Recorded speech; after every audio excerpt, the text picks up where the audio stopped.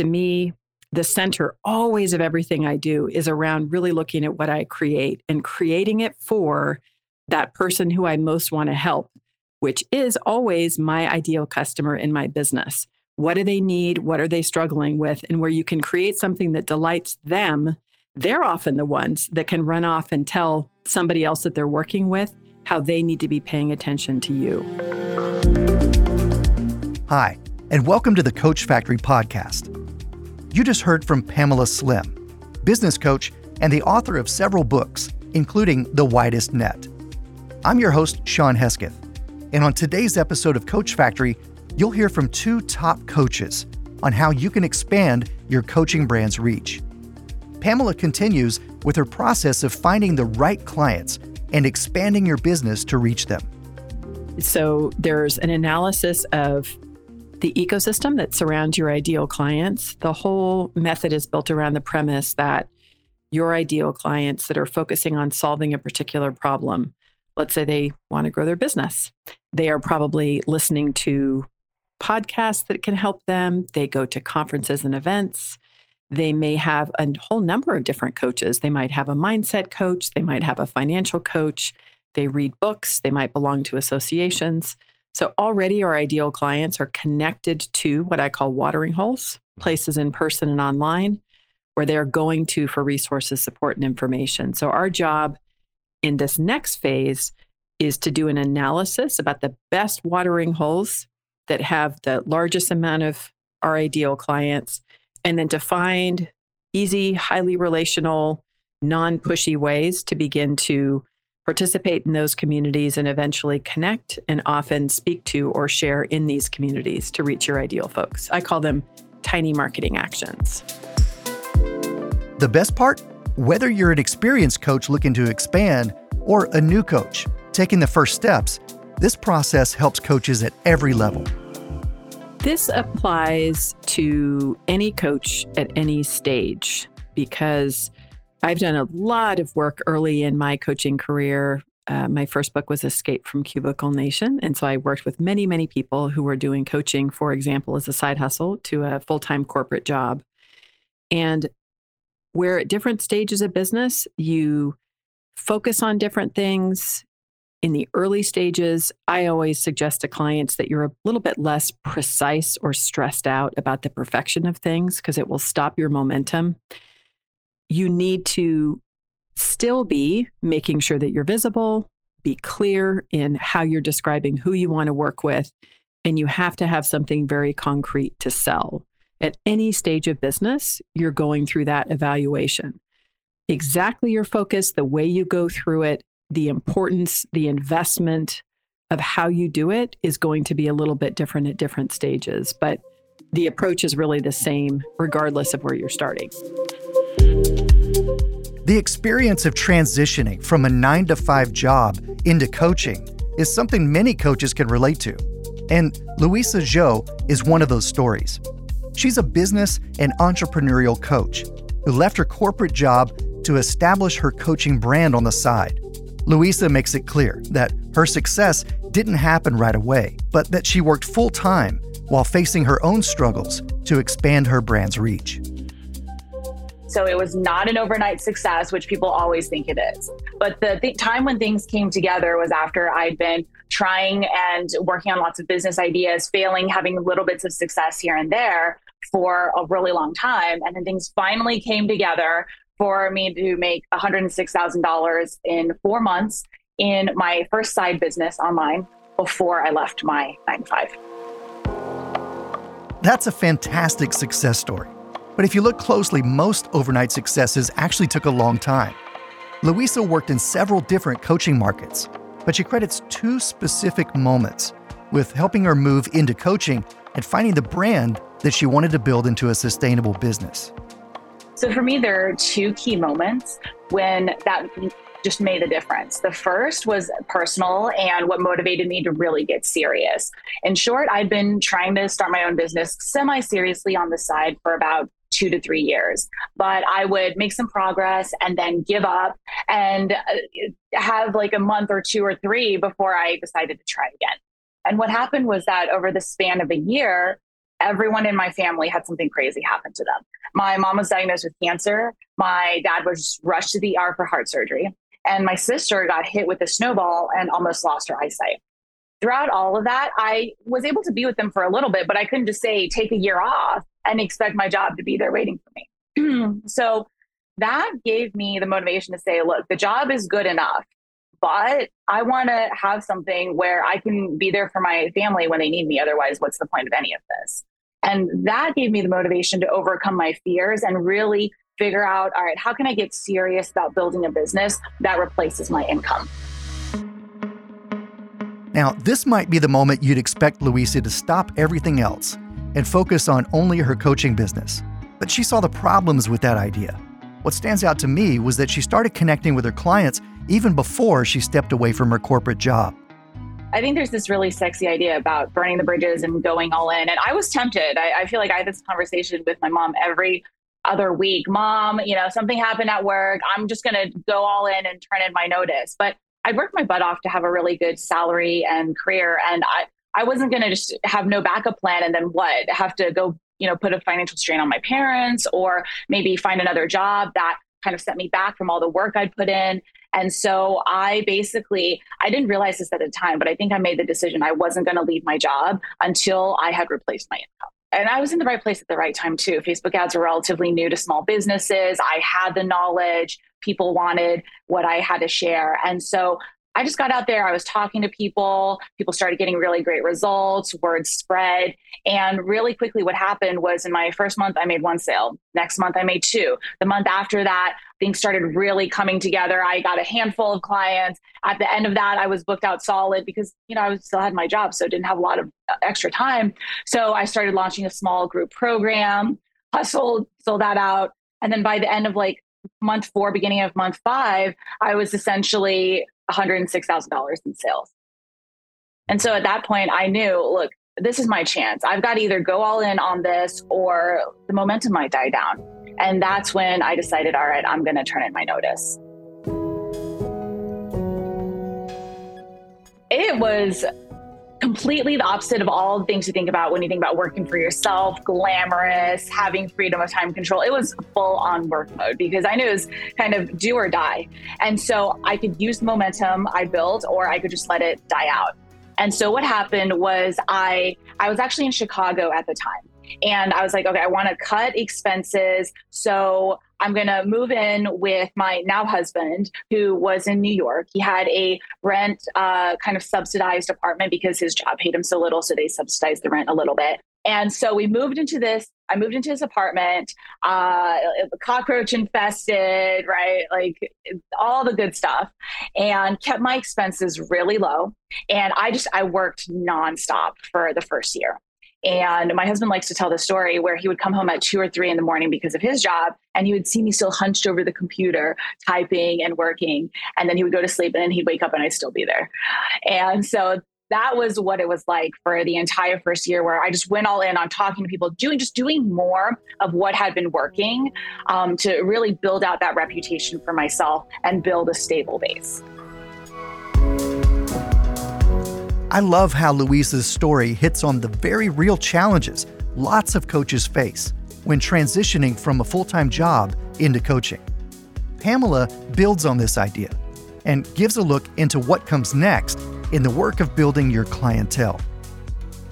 When coaches are successful at establishing their business, beginning to work with people, develop a reputation, and develop their own intellectual property, models and frameworks and approach to the work that they're doing, very often demand starts to increase and they get more referrals. And before they know it, they begin to get really, really busy. And they go from worrying about if they're going to have any clients to worrying how they're going to have time to spend time with their family, or they feel always overrun and stressed. And it's at this point that they often have to make choices about exactly who they're working with, what they're doing, how they're delivering services, and in some cases to not just do it themselves, but to begin to hire and bring on a team. It is really easy to be overwhelmed by all of the different techniques and transactional ways that you can grow your audience. the best advice I have for people at any stage of business is never skip the foundation. If you get caught where you're not exactly clear who you're marketing to, but all of a sudden you start to spend all this money on Facebook ads or complicated marketing funnels, things that can be very effective if they're dialed in on top of a solid strategy, that's, I think, where a lot of people get overwhelmed. So I always recommend get very specific and essential at your foundation so that you're excited about what you're doing. You're clear in the way that you describe who your ideal clients are in a way that's not filled with jargon. And then you're able to be strategic about the kind of marketing activities that you do. It's not about doing everything all the time.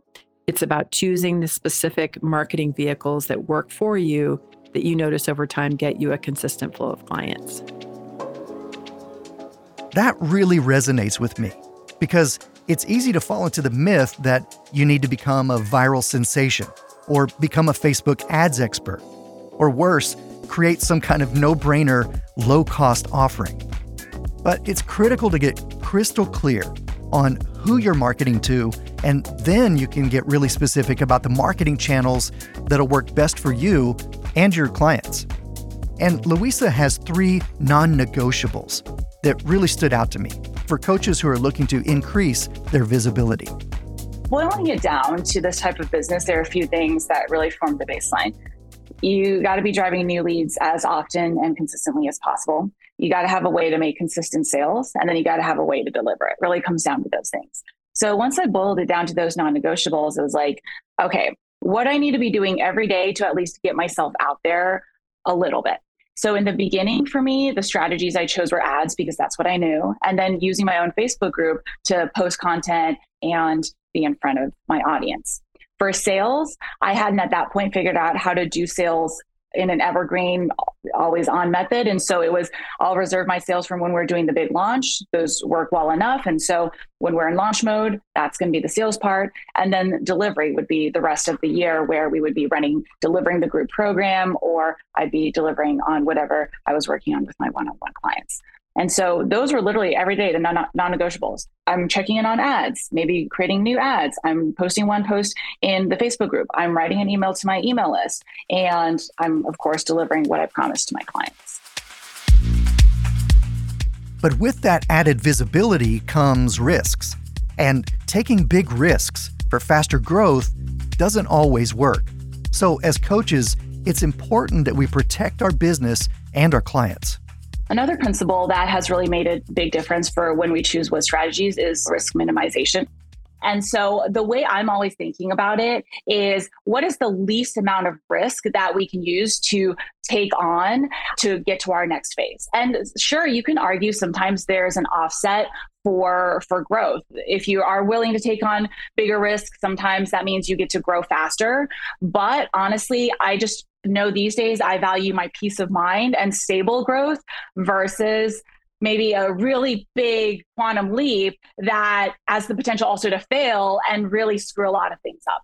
And so whenever I think about something, I'm thinking about, okay, it doesn't have to pay off necessarily right away. But if that's the case, what do I need to do to keep revenue going until that strategy has paid off? And what does that look like?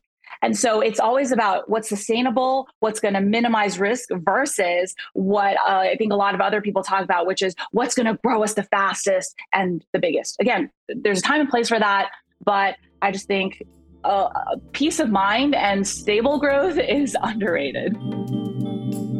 Slow and steady wins the race.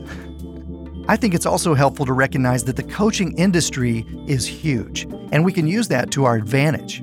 Pamela says another way to increase visibility is by connecting to and referring other coaches.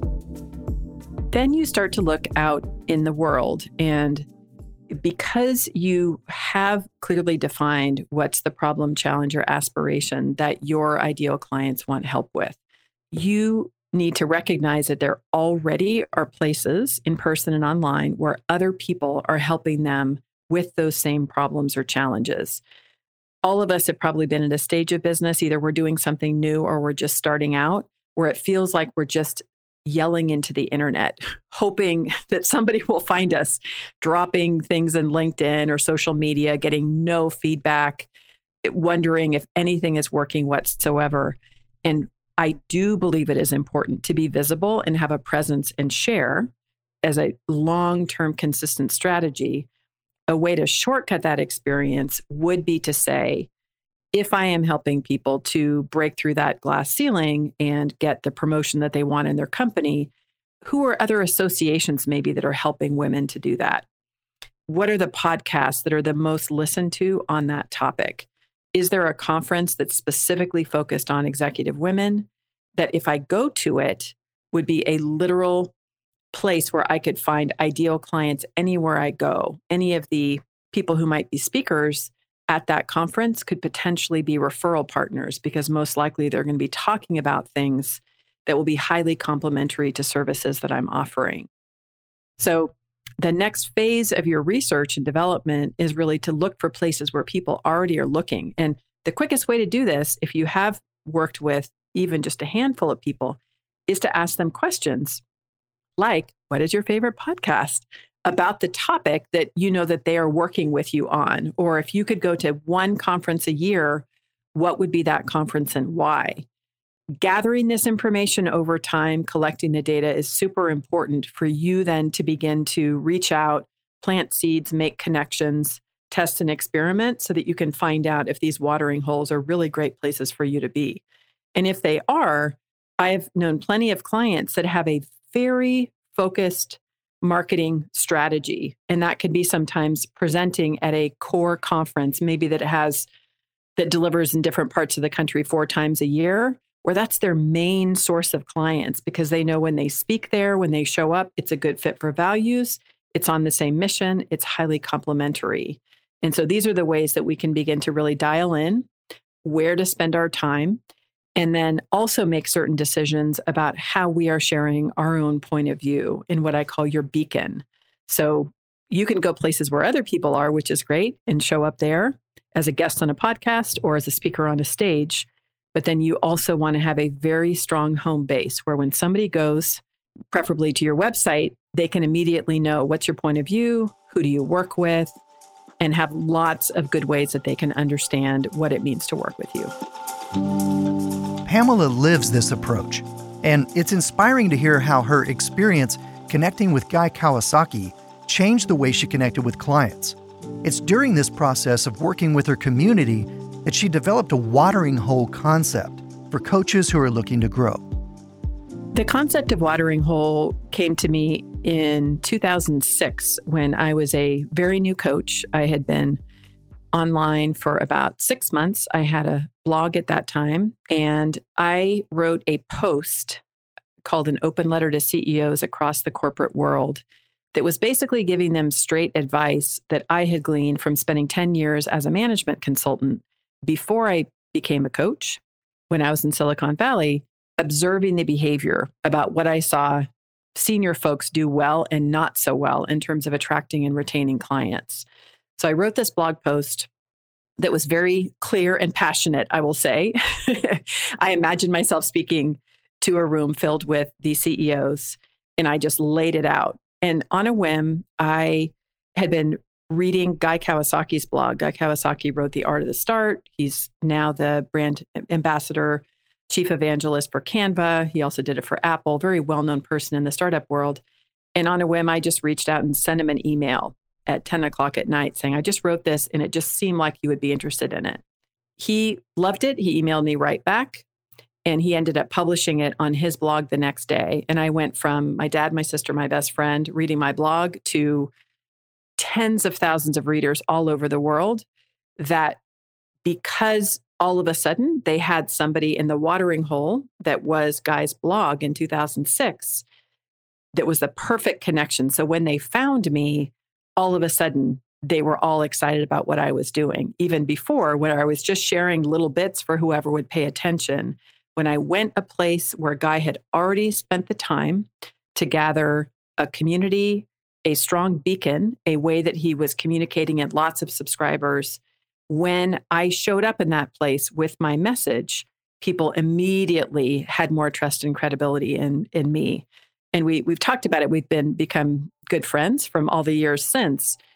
But he said that he really has this specific approach. Some people can wait for that influencer to touch you on the forehead with their magic feather or whatever it is to give you visibility. He said, a lot of people think that, I have the Midas touch or whatever I touch turns to gold. He says they totally have it wrong. I only touch gold.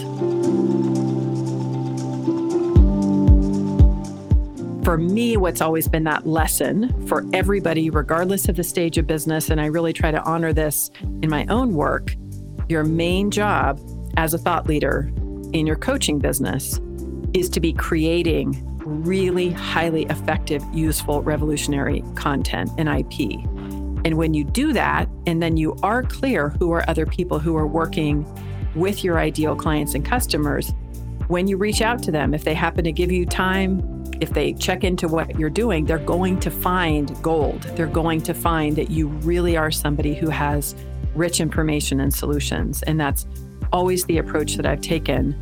And it's where you see this connection between your own thought leadership and these watering holes, the places in person and online where somebody else has gone to great care to assemble a very large and very passionate audience. So leverage those communities and resources. Look for other coaches who complement your offerings and vice versa. There are more connections out there than you probably realize. No matter how many years, decades now that I've been in this business, I know that I can never provide all of the support, resources, and information that my clients need to make the transformation that they want to make. And so when you decide the parts that you know you can help them with, then you're going to be looking for the partners. I call them peanut butter and jellies, people who with highly complementary and non-competitive services that you can recommend to your clients that can be good sources of referrals. We were mentioning Ramit Sethi, who now has a new Netflix special, How to Be Rich, based on his book, I Will Teach You to Be Rich. Ramit and I, for so many years, have been peanut butter and jelly partners. I've gone in and taught in his programs. I've shared his books and classes with my clients because my clients need to have a more solid financial foundation, and that is not my area of expertise. So when you think about it that way at first, what are all the things that your client needs to do to get to their destination? Then you can be precise with what you offer.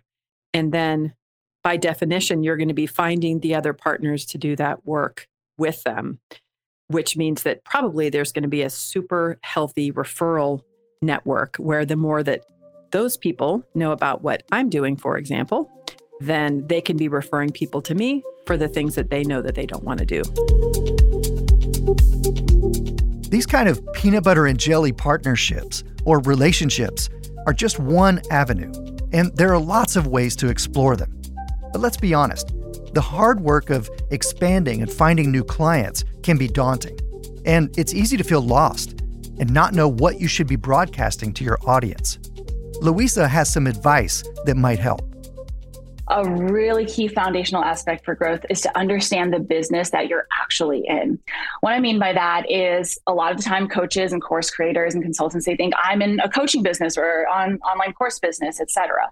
But the truth is that's just how you monetize. And how you know this is if all you did was coaching all day long, would you still have a business? And so to understand and to really kind of reverse engineer that, what it really takes to grow, especially if you're using online as your medium, is to understand that you are essentially in the content business. Content of some way, shape, or form. It can be social media, ads, blogs, whatever. The form is up to you and what you want to do best. But it's understanding that you're in the content business, which completely shifts how you prioritize. Because if you are not creating content every day, then you're not doing what you're doing, which is running a content business. And once you understand that, it really shifts how you invest your time and resources to be able to grow your business so that you can then do the things that are both monetizing and fulfilling you, that's to have the people come and find you and buy from you so that you can help change their lives through your services and products.